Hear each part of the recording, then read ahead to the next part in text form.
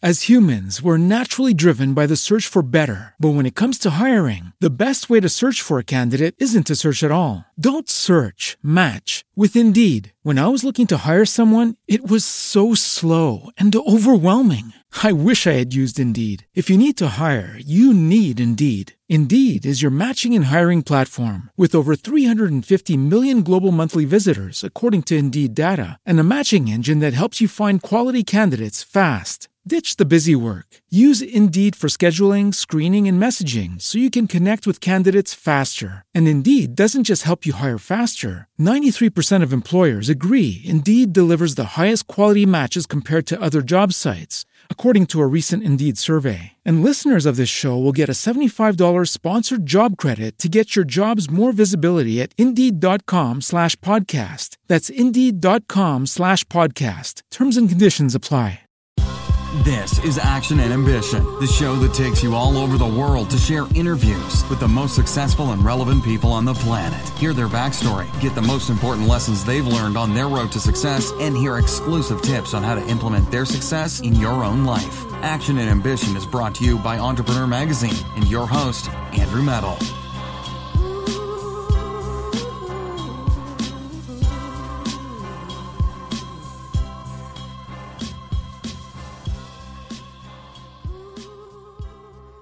Hello. How are you? Hey, doing good. Oh, awesome. Well, I say good morning to you for multiple reasons. I say good morning just because it's the Southern formality I was raised with. I say good morning to anyone when I first meet them. But I also say good morning to you because it's become a joke at entrepreneur.com. I say good morning to all my guests, but I never actually know where they are or what time it is where they are. So where are you in the world currently and what time is it right now? Nice. It's 4:30 right now, and I am in Florida. So it's a little bit of a late morning, but some people get up now. So yeah, I would say in Florida, people are probably just waking from the previous night, I guess, depending upon where you are here in Miami or Key West. I just woke up actually. Oh, perfect. Well, I also there's some debate about whether Florida is really considered the South, especially to my family from Georgia and Alabama. But, geographically, certainly the South. So my greeting of good morning, I feel like it's appropriate. Yeah, absolutely. And I think the more south you go in Florida, the more north it is. So that's actually a very true statement. I like that. Well, yeah. Again, I say good morning to you, but for the purposes of our listeners today, tell us your name and a little bit about the work you do. Hi, well, I'm Tyler Henkel. And so the project we're currently working on is an NFT project. So it's if you're into crypto, it's digital art, and using NFTs as a platform for launching that. And I can go a little bit more into the detail of that project, but I'm sure you'll have questions about that. Oh, we definitely have questions. I have a lot prepared. I guess my first question then is one that listeners always chime in on anytime we talk about crypto and then leading into the NFT space. Crypto, a lot of understanding of the functionality. Talk to me about the functionality or utility of an NFT and, maybe give listeners some background on what an NFT is. For sure, yeah. So an NFT is a token it's a non-fungible token, and it represents an asset on the blockchain. So that asset can be a car, a piece of property, or a piece of digital art. And right now, the biggest NFTs in the space are pieces of digital art. And people have these for a variety of reasons. One is it allows people to have ownership of art and have that they can transfer to their wallet to other people very easily. Unlike physical art, where you would normally have to ship something off, you can own a piece of digital art and you can transfer the possession of it very quickly. And it allows you to create scarce assets. So, for example, normally with you have a JPEG or a drawing or something like that, you can make as many copies as you want. With an NFT, you have a limited number that you're creating, and so you create digital scarcity. And in the case of different applications, there's ways you can send certain kinds of rewards to people that hold your NFTs. You can have them potentially get event access to certain things, or even allow them to get other NFTs or other physical assets as well. Well, that's something that a lot of other guests have touched on, is the idea of, hey, everyone knows what the Mona Lisa is like. You can take photos of it, you can copy photos online, but there's really only one Mona Lisa. I'm wondering, why do you feel like art is the most prevalent form of an NFT? You touched on the blockchain, and I know we've had other guests talk about the importance of the blockchain for really securing identity, potential medical records, financial transactions. But why do you feel like art is sort of at the forefront of the space when we talk about non-fungible tokens and when we talk about blockchain and we talk about increased value related to crypto? So I think the reason that this has caught on so quickly is it's very easy to transfer that value, a subjective value of art, to a digital medium when you bring scarcity into the equation. With a lot of these other physical assets that you're trying to transfer onto the blockchain, there is a lot of process, regulation, and a variety of physical constraints to doing that. But with digital art, it's very easy to move that into the blockchain and have that be represented by someone owning this token, and it immediately allows you to also have the ability to have a certain status symbol for owning that piece of art, which is traditionally a lot of art has had an element of status symbol associated with it. Like if you have a very rare and unique piece, there's some value in showing that off to people that you have collected it. It's a collector's item. And so if you think of like the collector's marketplace, what we're seeing now is the displacement of that through digital NFTs. And normally collectibles would be, you'd have to validate them through a third party, you'd have to send them off, you'd get them like in a special little box and couldn't really even enjoy them as much as you normally would because they're validated by this third party collector. Mm-hmm. And then selling them is difficult, but with the digital form, it's much easier and quicker to sell an NFT or to transfer it to someone else. Mm-hmm. You can track ownership. You have the authenticator. There's certain things that are there. You touched on a little bit at the start regarding the utility, and I want to talk about the price function. I mean, you are obviously an expert in the space. We'll get into your background, but talk to me about how price is determined when it comes to an NFT. So this is really interesting right now because we have a lot of speculation in the NFT market. And so it's gone from like this bubble phase where we saw in like, I guess, late 2021, early 2022, where we were seeing like these peak values on NFTs. And it was hard for people to get a grasp on what these are actually worth, right? It kind of reminds me of like the internet. When the internet first came out, there was all these tech companies that were exploding in value and people weren't really sure what they were worth. And it wasn't until maybe Amazon like reached a peak that didn't come back till years later. But they had a fundamental value, and that's what people and investors were finding in these projects. And ultimately, they did come out actually to be much bigger than the original internet boom. And I think something similar happening with NFTs. We're in this price discovery point where people are trying to figure out what the value of these things are, and does it have to be always associated with some tangible asset? Can something just have value just because it's a piece of art?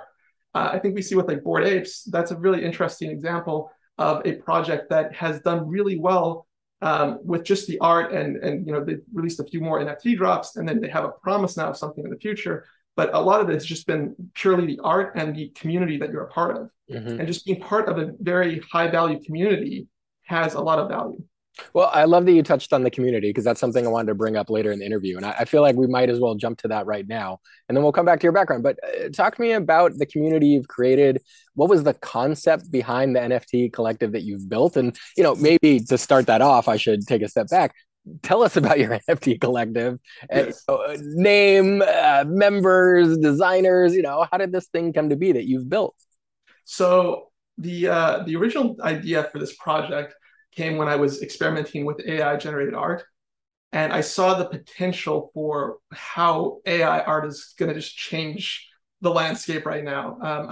For our listeners who haven't really seen what it can do, it's pretty incredible. And a lot of the art that's coming out now has gotten to the point where you can't even really tell the difference that it was created by a machine versus a person. And so from experimenting with this, I came up with the concept of machines that create other machines, and machines that create other gods, actually. And these gods create their own world of machines. And it actually started with this prompt that I gave for one of the drawings, which was God in the machine. And it gave me this machine that was combined with a human, and it looks just very interesting, and like it had a story behind it. So then I started to like imagine what this story could be, and that it spawned its whole genesis of other machines.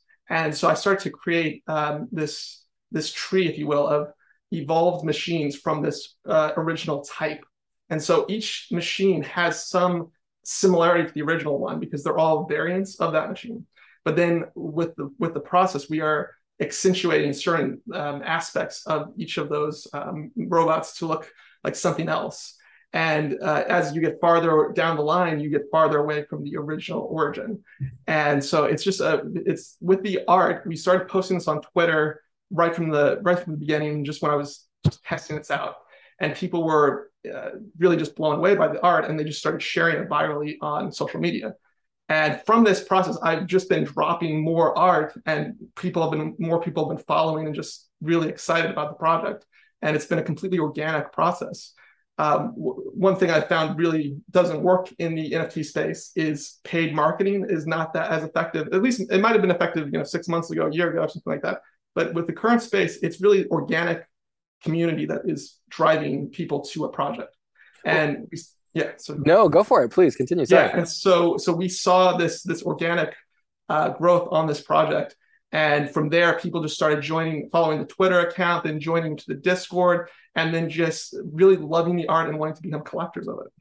Well, let's dive into that a little bit more, because I feel like there's often misconceptions about sort of the communities that are built around NFTs. I mean, you mentioned one. I don't want to mention that one again, but you just touched on the paid marketing. What do you feel like are some other sort of misconceptions or things people don't know or absolutely should know when it comes to the NFT space, especially sort of the organic buildup that you just talked about? Yeah, so a big element in the community aspect is finding other communities that you have similar connections with and forming collaborations. So collaborations between two communities can come in a variety of ways. Sometimes that's like through people giving things away. Sometimes that's through people building value where your community gets access to another community or gets some benefit from another community. Or perhaps it's a piece of art that is built in the style of another collection or something like that. And these kinds of things that bring two communities together can cause a surge of followers into your project. And so I found that collaborations are one of the best organic ways of growing a project, and combining that with having an audience that is just really excited about the art, you can start to have people just sharing your project and growing it without you having to pay for marketing. Well, so you mentioned the fans, sort of spread that sort of aiding awareness, aiding the visibility, retweeting things. What does it look like when you were trying to join forces with another community? Is that something where you were doing the outreach initially? People are coming to you? Is it a combination of both? What percentage of things that come to you do you turn down? What are you looking at when you're looking to partner? Give me an idea of what that collaboration is like. Yeah, so it really depends on the project. So on the kind of collaborations we do, where it's purely just based on like building awareness to the project.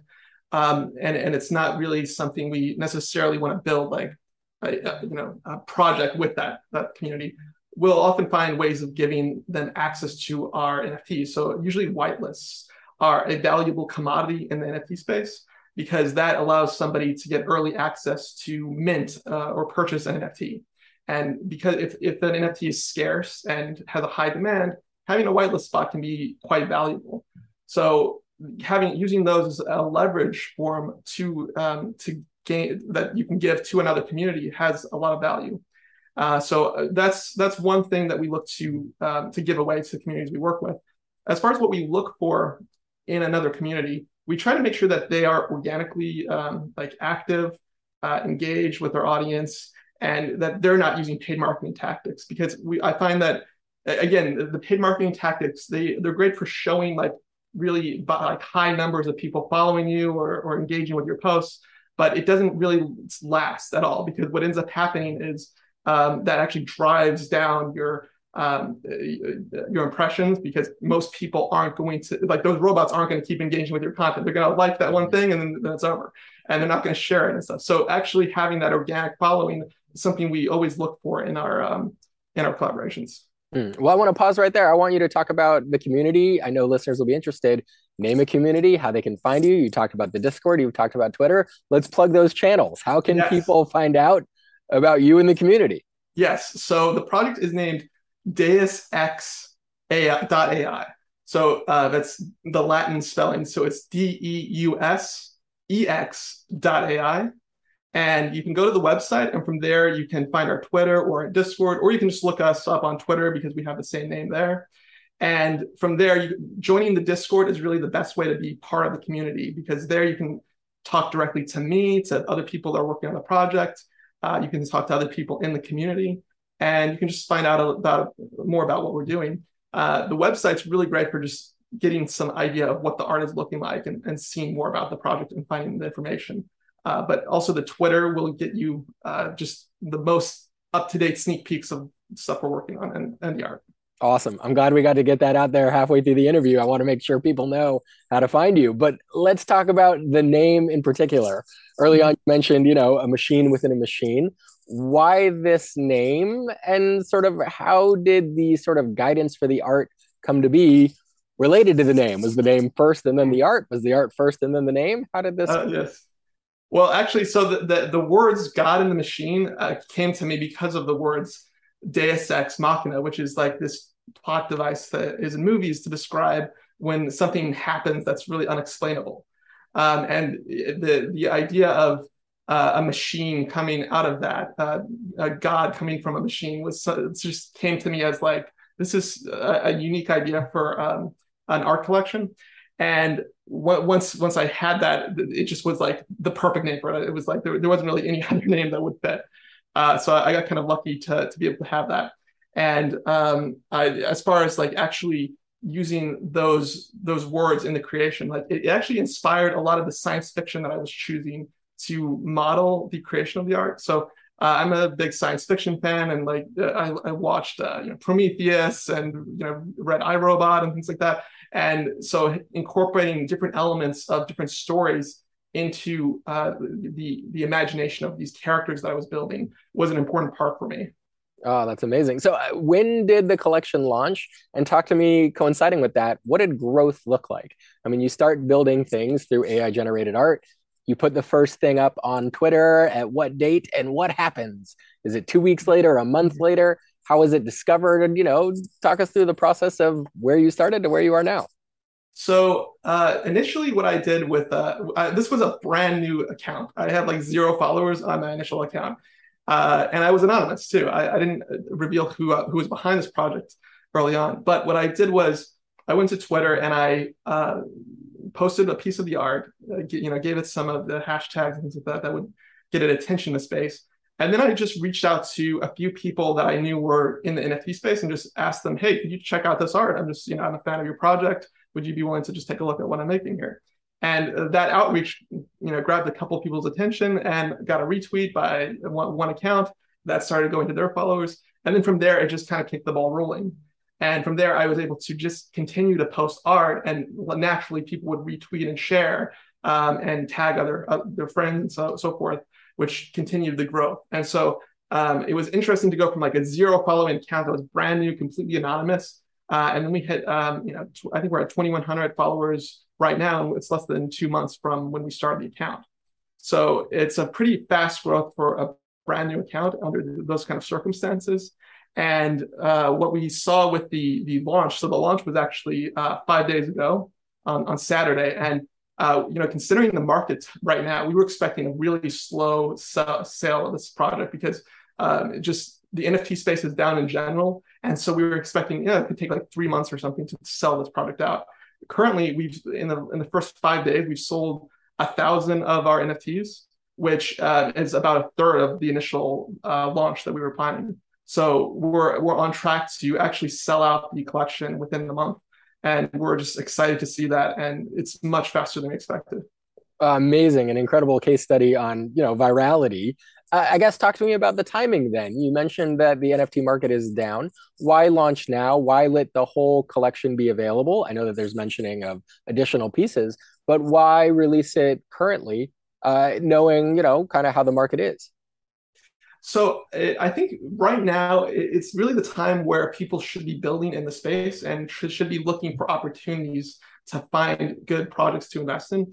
And if you look at, as we mentioned, Bored Apes is one example of a project that started in an NFT bear market, and it actually grew from that to like one of the largest NFTs in the space. I think when you look at the timing of launching a collection, it's not always best to be launching when it's in a bull market, because you have so much noise in the space that it's going to distract from really quality projects. So I felt that it was a good time to just try to get something out there that I felt was quality and stick with it, and then allow the market to do what the market does. And, if we come back to a bull market or whatever, that, I'm sure that that's when people will be glad to hold quality projects. Well, I would say you are, doing more in regards to, influencing what the market is doing, especially because of the community you've built, but really about the things that you're supporting. You're doing something that I would say no other group, at least in the NFT space, is doing.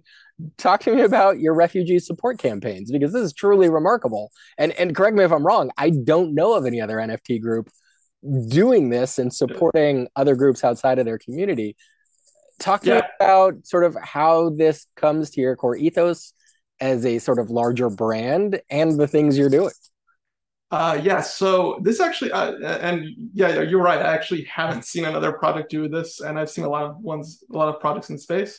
But this was kind of didn't even intentionally happen. But one of my moderators on my Discord server is from Pakistan, and he reached out to me one day and just told me, "Hey, is there anything we could do to raise donations for this flood that happened in Pakistan?"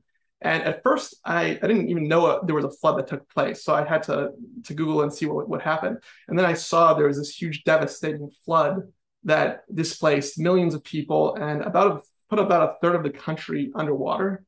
And I was just shocked that I hadn't heard about this, at least with my group of friends. And so immediately I was like, "Oh, sure, yeah, I'll send you a donation." And then from there, I sent him the donation, but then he's like, "Is there anything more we can do? Because this is really desperate. We need help."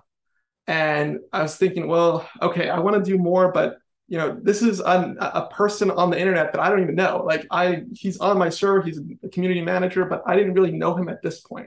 So I was like, I need to check who he is and make sure this is legitimate before I would involve more people and more funding for this. So I was like, okay, let's see, let's do a call. Let's talk to charity.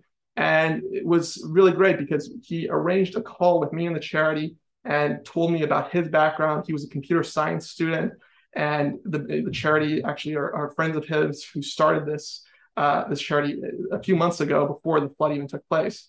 And saw their Instagram page, saw stuff they were working on. They sent me their ID just to have that so that I knew that they were legitimate. And then once I had done all this vetting, then I felt, okay, well, now I know these people are legit. How can I get them help? And so from there, I was thinking, well, first, let me just talk to my friends. Maybe we can raise some donations from them or something like that, and just see if that would be enough to help. After talking to them, I realized that it really wasn't the best way to go, and that using the community that I leveraged would actually provide the most opportunity to help. So I thought of how I could do that. And the idea came to me to just do a charity auction for one of the pieces, and to give that away to people that follow us on our Twitter account and who donate. And so I made a special piece, put that up for the auction. And this is a great application for the AI art too, because we were able to create the art with AI, and it was a special one-off collection separate from our main NFTs. And so we were able to make that piece of artwork and then put that up for auction. And we were able to raise, well, actually, before I say that, what happened was really interesting with how that auction went. So first I put it on Twitter, and I got some interest. I got people retweeting. I shared, what this is going to, but there wasn't that much money donated. Then I decided I'm going to reach out to people directly. I know there's some people that care about what's going on. So I messaged some people on Twitter that I knew were active in the NFT community. And one of them actually was like, "Oh, this is an amazing cause. I really appreciate what you're doing, but I don't know who you are, and I don't know if this is legitimate." So I then, at this point, was an anonymous account, right? So I was like, okay, I have to reveal who I am and talk to this person and show them, who I am. So once I did that, they felt comfortable in sharing this with their followers. And then from there, those followers shared actually again and again, and actually went viral. And from just that one chain, I had a bunch of retweets come in and very large donations, and it was able to raise about $2,300 off that single piece. Wow. And I was just blown away by the response and how amazing the community was to get behind this initiative. And once I had that, I was like, okay, now I'm just going to make sure this is spent well with the charity. And so I've been, working with the charity to distribute the funds, and they've been sending me videos and photos as they've been making these distributions. And it's just been amazing to see like the real world impact of people getting food, water, blankets. And this is all coming from this amazing combination of technology here. I mean, to see Discord creating this community where I was able to meet somebody who's in Pakistan, who's affected by this situation, to then Twitter, where I'm able to share the story and get it out to people who are able to do something about it. Then using the NFTs as a way of giving value back to people that make a contribution. And then crypto as a way of receiving funds and sending them to a charity and getting that instantly to a local charity that's on the ground. And what's amazing about that process is these funds are going to a local charity rather than some global initiative. So it's getting directly to the people that need it, and that there's not as much red tape involved or other things happening to the money. That's unbelievable. Absolutely unbelievable what you're doing. And you just touched on one of the questions I wanted to ask was, do you feel like making this donation through crypto made it easier than sort of gathering funds, sending a check, wiring money through a bank? Do you feel like there were advantages through crypto being the medium than traditional sort of donations? Yeah, absolutely. Just to think about there's fees and complexity alone to sending money. But not only that, there's long processes and delays that go with that. And to be able to instantaneously send this money across the world, have it in someone's account where they can withdraw this into their local currency and then do something with it. And you don't have to go through any of those normal procedures. You don't have to worry about transaction fees. You don't have to worry about your bank shutting you down because they're like, why is this money going to Pakistan? You're sending, is this a scam? There's all these barriers that would prevent someone from actually being able to send money. And also the ability to raise money easily was also interesting, because how many people on our Twitter were able to easily send money for donations where they normally would have had to, come to put in their credit card number on some website, and they might not feel comfortable doing that just because they don't, know the charity that well. And so, but here they can just say, okay, I'll chip in, $20 or $30 or something. Wow, amazing. Well, as my final question for you, I guess, indulge me if you will, pull out the crystal ball. Predictions for the NFT space. I know you said currently down. Predictions for your projects collective, the art that you're building, and really predictions for sort of fundraisers, being able to differentiate yourself, continuing on with what you're doing for refugee support, but really what you see as far as getting the community interested in sort of global humanitarian assistance. I mean, really, what you've done is incredible, but I'm wondering, what do you see as far as predictions for the future? Yeah, so I am really just very bullish on this space long term. And I think in the next 5 or 10 years, we're going to see so many companies adopting these kinds of technologies just because they make things so easy to do, and they just remove a lot of the friction along the way. And I think that we're going to see a large adoption of charity work through this process. We're going to see more applications for NFTs. And it's really interesting to me to see the evolution of the NFT space, because I think right now we're at a point where people are looking for the real value and tangible benefits to NFTs, and they're looking for quality projects that seem like they're going to stand around for the future. And to see those kind of evolve over time is going to be really interesting. I think with our project, we have a very unique advantage of having people that are experienced in this space and can see the potential for how we can use NFTs and crypto for unique ideas. And with the efforts for charity, I'd love to do more of these kinds of charity fundraisers in the future and use this kind of medium as a way of doing that. And also being able to use the combination of the crypto world with the AI world, they're both emerging very rapidly. And I think both of them are going to have a huge impact on our society. It's amazing. You're building a community, and a community people want to believe in and be a part of. I mean, it's absolutely incredible what you've done. As the final piece, again, remind people how they can find out more about you, more about the project, more about the collective, Discord, Twitter, website. What's the best way for people to find you and reach out? Yeah, so definitely check out our website. Again, it's deusx.ai. So DEUSEX.ai. And you can find us on Twitter, and that's really the best way to find all of our channels. From there, I would jump into the Discord and just say hello, and we can tell you more about the project, and you can learn about it on the website. Amazing. Tyler, thank you so much for your time. I really appreciate it. As the final piece, a focus word for the remainder of 2022. Focus word. I'm going to say development. I love it. Tyler, thank you again for your time. We'll have to have you back and hear more about the project, how things are shaping up, and more about the money that you're raising. Again, thank you for your time, and we'll talk to you soon. Thanks so much. Bye. Thanks for listening to Action and Ambition with your host, Andrew Metal. Please leave a review and subscribe, and go to andrewmetal.com for all the exclusive lessons, behind-the-scenes footage, and video content of the show. Follow us on Facebook and YouTube at Action and Ambition, and we'll see you on the next episode.